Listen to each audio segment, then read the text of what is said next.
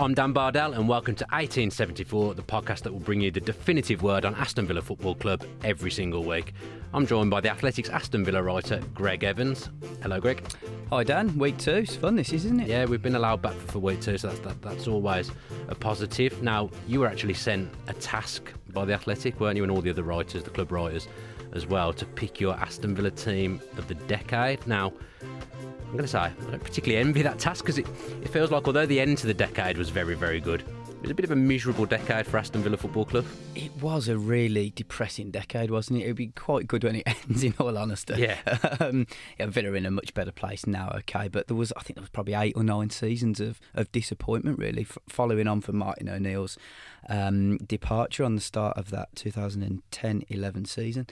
So, yeah, it was quite a tough task asking me to pick a team of the decade because there weren't many, to be honest, players that I left out. No, which is never a good start, is it, when picking a team? If you look at some of the other clubs, they must have been struggling to pitch them all together. But Villa was a difficult one. But we've put together our team that we think is the best 11. I consulted yourself, didn't I, Dan, when we were picking. I also spoke to Dean Smith, the current manager, Steve Bruce, the former manager, Tim Sherwood, the former manager. Is there anyone you didn't speak to? Who didn't I speak to? I didn't speak to Alex McLeish, actually. I couldn't get hold of Alex, but I spoke to a couple of former players, a couple of current players, and we all agreed on this team. So let's hope that you agree on it, Villa fans, because we think this is the best 11. Well, you're saying that, actually. There's a couple I think I would challenge, but we'll get started. I think goalkeeper, to be fair, it does half pick itself, but I've got a bit of another one that I think might be in with a shout. You've gone for Brad Friedel. Yeah, I think Brad Friedel, with his incredible appearance record, broke all sorts of records, didn't he, in the Premier League with that just relentless run of appearances. And to do it at such an age as well, he's 40 years old. Incredible, really. The only other goalkeeper I would say that there are a couple of shouts. I know who you're going to pick because I know you loved that season so much last year. But I would say Tom Heaton. Probably he's closing in on it now. If he has another half a good season, then he will be deserved of it. But go on, I know you're going to say it. It's not that I think maybe he should be in there. It's just I'm more of a moments kind of guy. So just for that playoff semi-final, Jed Steer, I just loved that stare he did with Mason Holgate, and that moment almost makes me want to put him in. That winning that penalty shot, I felt like Jed Steer won that penalty shootout and played a big part in Villa getting promoted. I'm not saying he's a better goalkeeper than Friedel or that he should even go in ahead of Friedel, really, but it's just, as I say, I'm a moments guy. And that was one of my favourite moments of the decade. It was a brilliant moment, no denying that at all. And I've written so many times this season that Jed Steer was probably the most unlucky player to lose his place, because he was brilliant at the end of last season. And if he wasn't recalled from Charlton, Villa might not have got promoted, Look, a valid call, Jed Steer, but I just think Brad Friedel for this team of the decade. Can he have a place on your bench? Jed. Go on, have him as sub-keeper. He's been on the bench a number of times. I feel sorry for Jed, he's on the bench too much. Yeah. he won't mind being on your bench, I'm sure. Now, this next one, we definitely agree with. A player I absolutely love, actually got a pet named after him as well, for those that are interested. James Chester, Mr. Consistent. What a signing. Yeah, brilliant signing. Spoke to Roberto Di Matteo on this one, who signed him. Yeah. Said that it was a no-brainer when they signed him and found out he was available. He just sets the standards at Bodymoor Heath. He's a very hard-working, reliable, trustworthy guy, and did that on match days for so long for Villa. Such a shame, honestly, it really is, to see him struggling where he is now with his knee injury. I just can't see a way back into the team for him, unfortunately. As there is no sentiment in football, is there, anymore, unfortunately? No. And he's out of contract at the end of this season, so it might be his last season at Villa. But let's not forget what he did for this club. He played through the pain when he was injured. Villa had no centre-halves, no alternatives, and he played and put his career on the line for this club, so fair play to him. He also came in at a time when obviously the fan relationship, the relationship between the fans and the players and the club was at an all-time low, really, wasn't it? There'd been players the season before absolutely taking the mick. James Chester was part of a new breed of player that came in for Villa and played for the badge in the Championship that really wanted to do well for Aston Villa and get them up, and just the type of person he is as well. He definitely deserves to be in any Villa team of the decade. I think so. Yeah, he just a really good character, and the fact that he dropped down from the Premier League as well shows that he was really hungry to help get Aston Villa back into the Premier League. I think it was a nice fitting moment when Jack Grealish allowed him to hold one hand of the cup, and when they won the playoffs. So yeah, he would definitely be in our back three. Yeah, I was going to say, you're playing a back three, aren't you? We decided the Villa fullbacks over the years were not great. There was not many to choose from at all, was there? So we went with the back three, but you've picked the next one. I disagree. You've gone Ron Vlaar, who you met recently. Yeah, met Ron Vlaar earlier this year. Really liked him as a player, actually, at Villa. I thought he thought just if he had a very solid, consistent defensive partner, Villa might have been okay. I think the games that he didn't play, Villa really struggled. When he did play, he sort of held the defence together. And let's not forget how brilliant he was in the World Cup 2014. I think it was, yeah. Unofficially, he was probably the player of the tournament, but Messi went on. Messi and Cuadrado, I think, were named. Sorry, not Cuadrado. The other Colombian, James Rodriguez. Oh yeah, that was his year, wasn't it? Yeah. It was the James year. Yeah. But yeah, Ron Vlaar was brilliant, and I feel he would be in my defensive three. Yeah, actually a really, really good player, Ron Vlaar. But from your article in The Athletic, I almost got the feeling his standards were just too high compared to the rest of the people that were there at the time, and inevitably Villa ended up suffering because he left because of that, by the sounds of it. Yeah, he just felt that some of his teammates weren't up for it as much as he was. He said something very cutting, actually. He said that when he left Villa for international duty with Holland, that was where he really could enjoy his football and find himself developing again. And when I heard him say that, I just thought, wow, it's a real shame that Villa was that place before, but that's why they got relegated, wasn't it? Yeah, now I thought John Terry should have this place. Is there a reason you didn't put John Terry in? I just think John Terry was there for one season at the back end of his career in the Championship. I thought he was solid and reliable, but I do believe Chester was better than him in that season. Nothing against John Terry. In my eyes, he is the best centre-half that's ever played in the Premier League. I think he was fantastic, but I just think that in this Villa team, he was only there for one season, and Vlaar did it for 3 seasons. It was three seasons in the Premier League. Yeah, so I would question. I think there's a few others that were only there for one season in your lineup, but we'll carry on. Left centre back picks himself, Tyrone Mings. Yeah, anyone who's getting a call up to the England squad from a Villa back line deserves to be in there in this current era. He was brilliant last season. Without him, Villa wouldn't have got promoted. He came in and just steadied the ship when Villa were leaking all sorts of goals.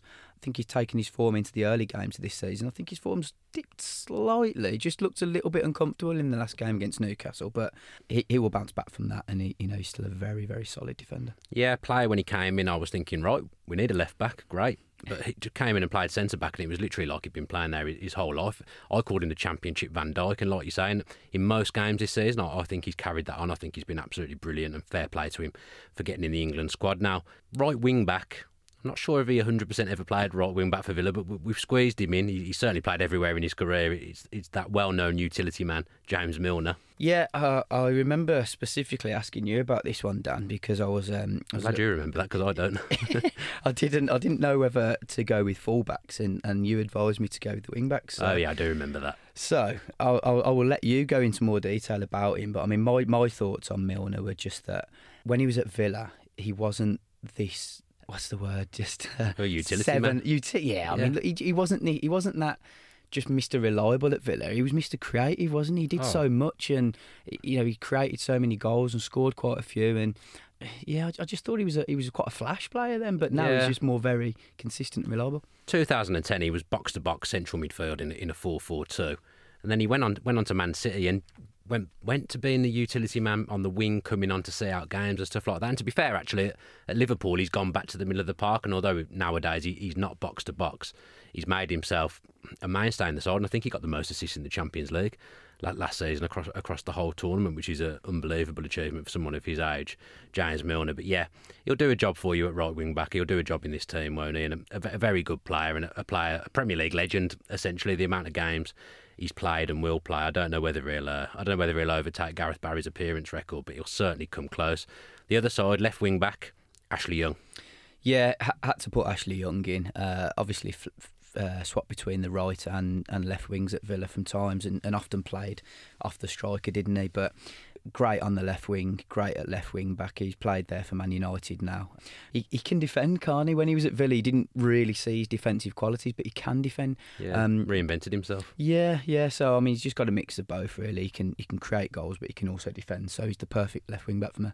We've gone for 3 central midfielders. So I'll go for the most defensive one of the 3 first. Arguably captain of the side, I would say. I'd say he's probably going to be captain of this side. Stiliyan Petrov.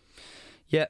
Brilliant player in his time. We will never forget that lob at Derby, will we? But no. That wasn't in the decade, no, wasn't it? Wasn't, so no. we won't talk too much about that one. But no, a brilliant player, a captain and a leader. Fought obviously the biggest battle of his life, battling back from acute leukemia. It must have been, you just can't imagine, can you? You know, going through it. It must have been horrendous for him to go through that, to have his football career taken away from him, especially when he was, you know, such a prominent player in the Premier League and such an important, talented player. Did so much for Aston Villa, really pulled them together at a time when they were just starting to fade away, weren't they, as well, under Gerard Houllier. I remember Gerard Houllier actually saying that he was one of the players that he enjoyed managing at Aston Villa because he bought into the whole modern player and what you have to do to continually meet the demands. So football meant the world to Petrov, which is why we saw him trying to make a comeback and unfortunately just not quite been able to. No, that's one of the sour notes of the decade, actually, because I think Villa actually got that wrong. I've spent a bit of time with Stiliyan, and he's just a phenomenal human being and an absolute inspiration, and I can't speak highly enough of him, and I think everyone that's ever spent any time with him will say exactly the same thing. In front of him, Super John McGinn. Yeah, we've got a couple of current players in here, haven't we? But I mean, we've only pretty much had one good season across the whole decade, so I think that was always going to happen. I think I just had to put him in. I admit it was between John McGinn and Fabian Delph. Now I consulted Jack Grealish on this one, and, did you? And he didn't know which one to say because he's token line whenever he asks about his best player he's played with. He's always Fabian Delph, but it's started changing recently, and he says that John McGinn is now at the stage as Fabian Delph. So I just thought that McGinn, because the best might still be to come. Okay, he was great last year. He started this year really well. I just think he's taken his game onto a new level. You know, yeah. the fact that he can rat around in the midfield and win the ball back in dangerous areas for Villa.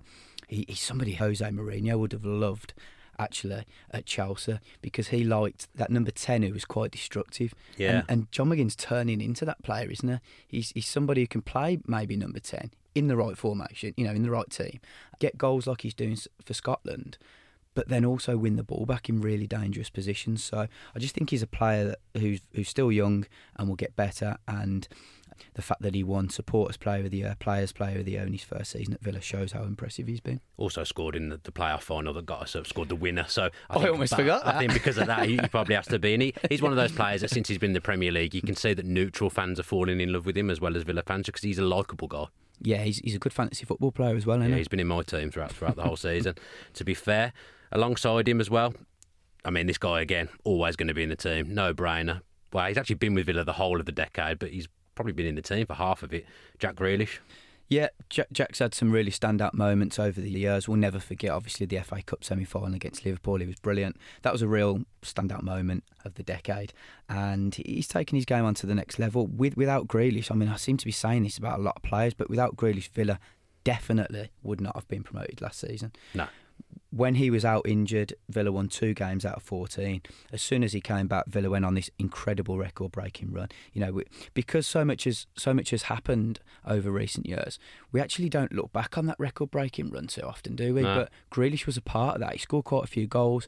Some brilliant goals. The one at Rotherham, the one I against, love that goal. It's a fantastic goal, isn't it? And the one against Derby.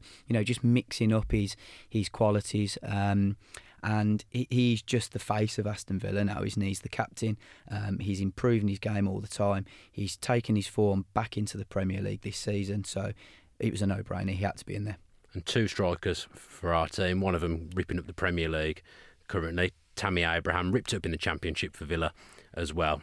1 season, but what a season, breaking the goal-scoring record that had been held for so long. Yeah, exactly that. That was one of the key reasons that I put him in, just purely because he was the first player to score 25 goals since, I think, 1981. I think Andy Gray was the last one to score that. So, a fantastic achievement. Okay, it's in the Championship, but you still got to score the goals. And Tammy Abraham has shown this season that he can do it at any level. I spoke with a couple of fans about this one, actually, because I wanted an outside, a couple of other opinions, and there were a few different options. I think yourself, Dan, you said Darren Bent, didn't you? Potentially, he kept us up one season. That was the thing. Houllier signed him, and basically without signing him that season, we would have gone down. Yeah, very valid point, of course. And a couple of others said Gabby Agbonlahor. The reason I didn't put Gabby in there was I just thought that his form deteriorated from probably the start of 2011. I thought his better years were earlier, and unfortunately Gabby just wasn't quite the player he was under Martin O'Neill in the following years, so he didn't quite make it for me. I felt that Tammy Abraham needed to be there. He scored the goals at the really important time for Villa. If they didn't go up last season, who knows what would have happened and where they would be this season, so he had to be in there for me. Yeah, and alongside him, the big man, one of my favourites of the decade, definitely, Christian Benteke. I don't think there's been a more satisfying sight over the years than just seeing Benteke get on the end of a cross. He doesn't do it too much nowadays at Palace, but at Villa he was unplayable.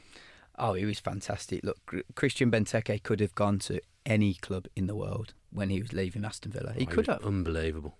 Tim Sherwood said that he was the best striker in Europe, one of the best strikers in Europe at the time, and he was.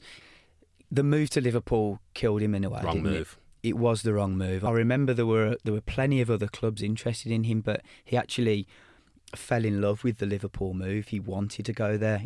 Okay, it didn't work out for him, but the brilliant times that he produced for Aston Villa, he kept him up that season, didn't he? That first season he was there. His goals, take them away, Villa would have been relegated. Scored some really important goals along the way in the cup run that got them to the FA Cup final. Yeah. Remember him scoring against West Brom, the crucial game, the crucial goal, the 4-3. Yeah. Just so cool from the spot as well. He scored a couple of winners against West Brom from the penalty spot, actually. Yeah, he did. Yeah, he scored against quite a lot of teams. He was a very, very impressive striker. And again, he had to be in there. In fact, he was the first name on the team sheet. Yeah, it's a shame to see him not quite hitting the heights nowadays, but hopefully he'll come back to his best at some point. Now, last week we did a feature called The Villa Vault, where we remember a memorable moment in Villa's history, and we're going to keep it topical this week. Greg, what's your best moment of the last decade covering Aston Villa?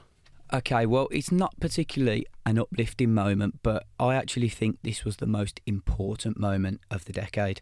Aston Villa were heading towards administration under the failed leadership of Tony Shah. Who knows what would have happened if just a few more hours had passed in that really dark and depressing time of June and July 2018. I'm going to say my moment of the decade was when Nassif Sawiris and Wes Edens agreed to take over Aston Villa. Now, it sounds like I'm looking back on too much doom and gloom, but honestly, we could have been talking about Aston Villa as a Bolton Wanderers right now. Oh yeah, we were in big trouble. Big trouble. I really don't think people understand how serious it was. It was a case of Villa simply couldn't pay the bills. There was no money coming from China. Tony Shah, his leadership had completely failed, and the club was heading towards administration. But fortunately, they were saved by Nassif Sawiris and Wes Edens. And now Villa have got enthusiastic, engaged and energetic owners who want to take this club to the new level. They invested in the squad last season. Without their money, it would have been a real struggle. And they played such a vital part getting Villa back into the Premier League. And look where they are now; they're back where they belong.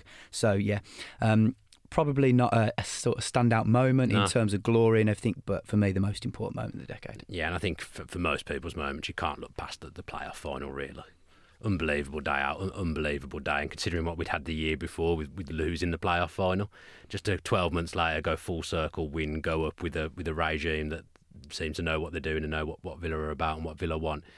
Everything just changed, hasn't it? And what you say, I think, is a valid point with that takeover. The whole course of what was happening to Aston Villa changed on that day, so it is a momentous day in Aston Villa's history, and I think one that everyone will remember for many years to come now. Thanks very much for listening to that episode of 1874, episode 2. I think it's fair to say it would have been easier to pick a worse team of the decade, but we did our best. Do let us know on social media your thoughts. Is there anyone blatant that we've left out? Is there anyone that should be in there that we didn't pick? Don't forget to subscribe to read in-depth articles about Aston Villa, all the stories from Greg, plus a host of other top-name journalists. Head over to theathletic.co.uk for a 40% discount by using the promo code UKPOD.